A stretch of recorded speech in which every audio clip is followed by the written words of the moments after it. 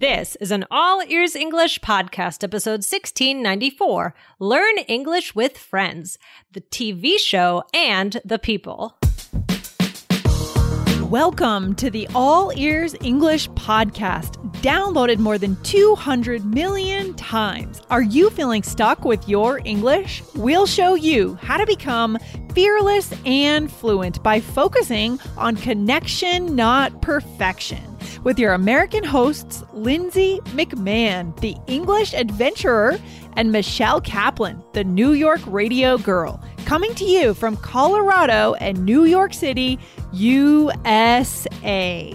And to get your transcripts delivered by email every week, go to allearsenglish.com/subscribe. Have you ever tried to learn a new language alongside your friends? Today, find out how to encourage your friends to speak only in English so that everyone can become fluent faster.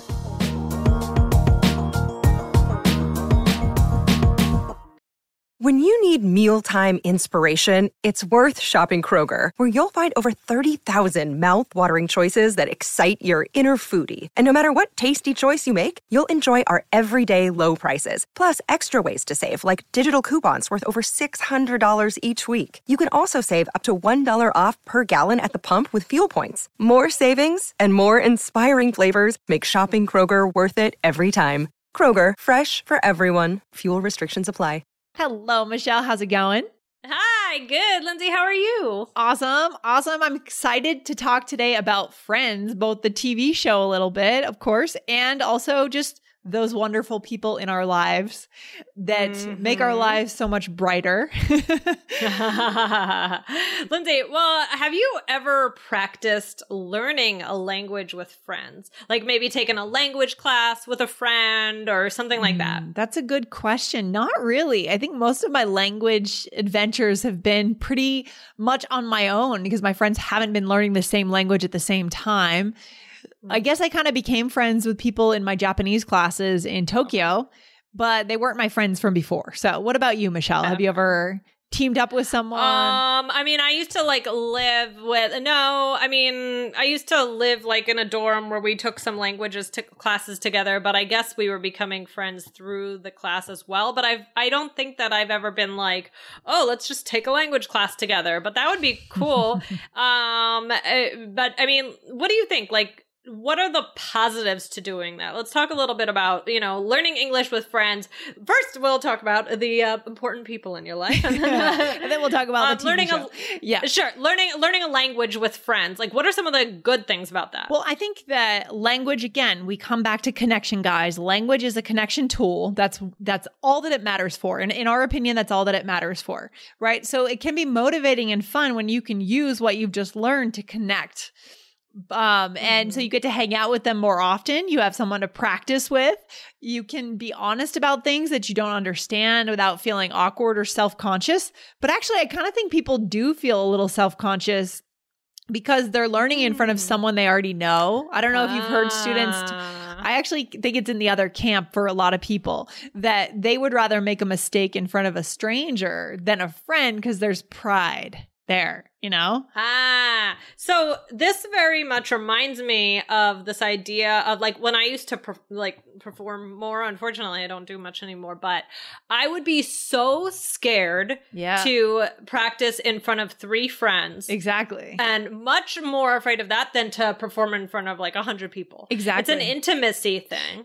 And I have the same thing. I'm the same way. I'd much rather mess up or give a speech and have it be a complete disaster and have no one I know in the audience than having all my colleagues or people I know and people I respect and look up to. And that, there's just so I actually disagree. I think it's a negative. Yeah, that's interesting. I didn't think about that. I thought you might be less self-conscious, but you might actually be more. I mean, I think a negative too. I mean, but I do think that it could be motivating and fun. You can kind of challenge each other. Yeah. But I think a negative to learning with a friend is like you might be more drawn to your first language. When practicing with them, you might maybe slack a little bit more, get distracted. What do you think? Oh, yeah, for sure. You could easily just slip into that first language more easily if you speak the same one, slack off. Oh, we don't want to study. Let's go to the bar instead. Things like that. There may be less accountability, right? Right. Exactly. And it could. If one person, like, let's say you're trying to study together and one person is taking the class more seriously. Yeah. Right. And then the other one, it could maybe like strain, your relationships. Like if you're not good, like study buddies, right? Right. Or it could just be awkward. Just awkward. Let's say one person is very earnest, and that's a great word right there. Earnest. Earnest and serious about learning. They're taking this in completely. Let's say you've joined a community class, right? Learning a language.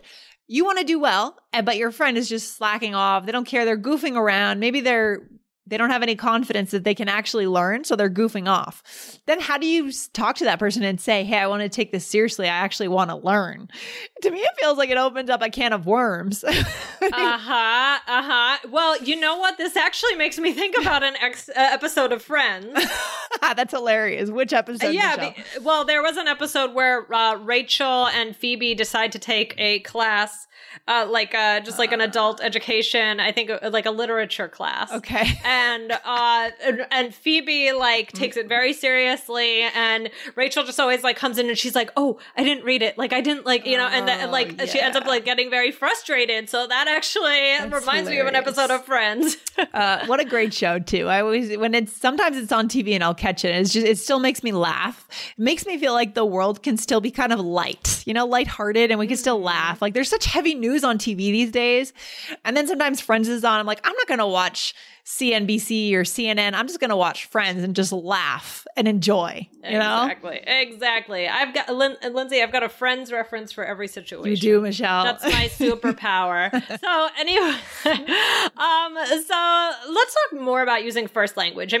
So how can we, like, let's say we're taking, we're learning English with our friends. Mm-hmm.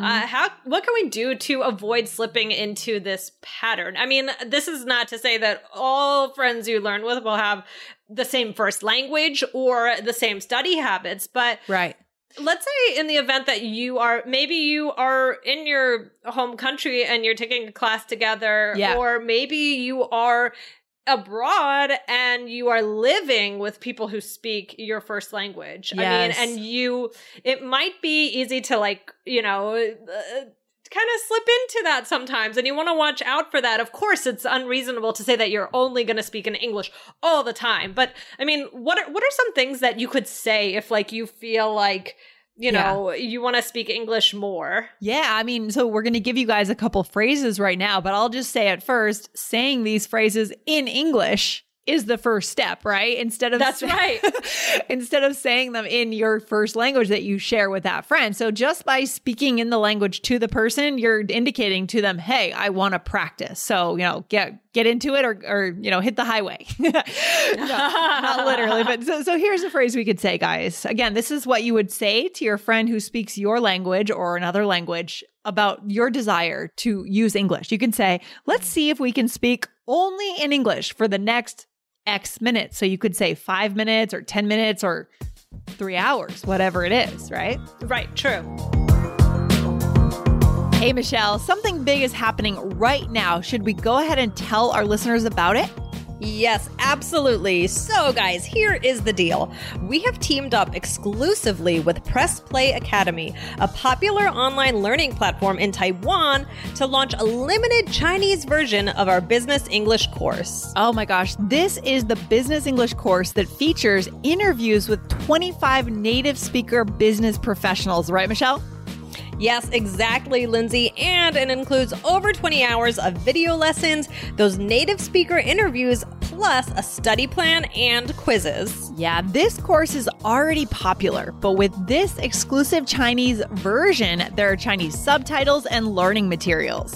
And we created an exclusive bonus course to go along with this with some additional lessons, which is not available anywhere else except for this Chinese version. And Press Play is offering an award of 2,000 NT dollars for students who complete the 2-month study plan and assignments. That sounds like motivation to me. Oh, yes, exactly, Lindsay. So, why are we telling you this now? Well, fans of All Ears English have a chance right now to get a special early bird price if you use our discount code. This offer goes away soon, though. All right, so listen up, guys. Since the offer goes away soon, here's what you have to do to get the deal. Step 1, go right now to allearsenglish.com/press play. That's PRESSPLAY. And step 2, use the special discount code to get $250 NT off. And what's the code, Michelle?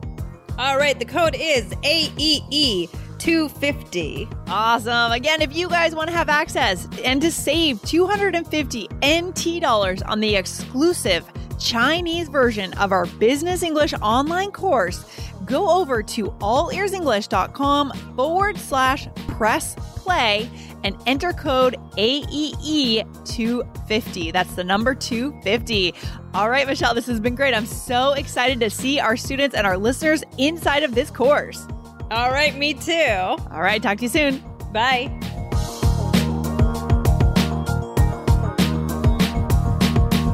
True. And I feel like that kind of is a fun thing to say because it's a little bit of a challenge. Yeah. Like you could say it as a plan, or you could be like, all right, we're at this restaurant. Let's see if we can just speak in English for the next 5 minutes. Like it's only in kind of fun. English. It's like you're proposing kind of a game and a little bit. Let's see what we Right. can do. And you're also using we. So you're not saying you need to speak English more to me. You're saying we. Let's see how we can do this. If we can want to. accomplish Yeah, this it's the challenge. two of you. Yeah. Or more than that, too. Another thing you could say, and this is another kind of game-like thing, is the first person to speak in blank, whatever the language Chinese, is, Japanese, this afternoon, this evening, whatever, owes the rest of us lunch, or owes the rest of us, or like has to do the dishes, or if you're there, your roommates, like something, fantastic.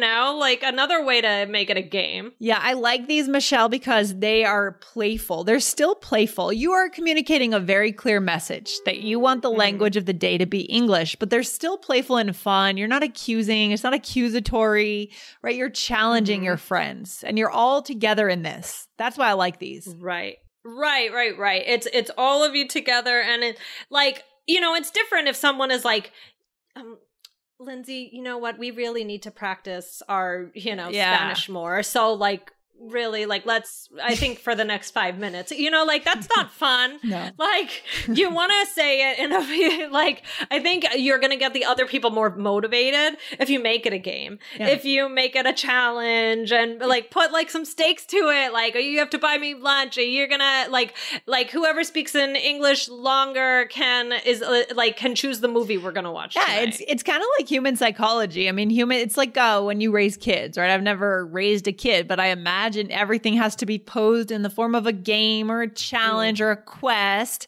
So you need to think about how you frame that to people. Adults are the same. They're not that much different than kids, right? It's true. Yeah, no, it's definitely true. And I don't know. I think that's just motivating and fun. And I would be much more likely to be like, all right, let's see if we can do it, rather than if somebody puts it like the school assignment to me. Yeah, for sure. So for sure. I mean, Lindsay, what are some other tips you think you can think of for learning with friends? Make it fun, involve pop culture. So get a book, get an article, get a TV show, make a movie club where every week you get together and watch a movie together and then you talk about it. So it doesn't have to be that you all have a textbook open together, right? Use a piece of pop culture as the source of the content.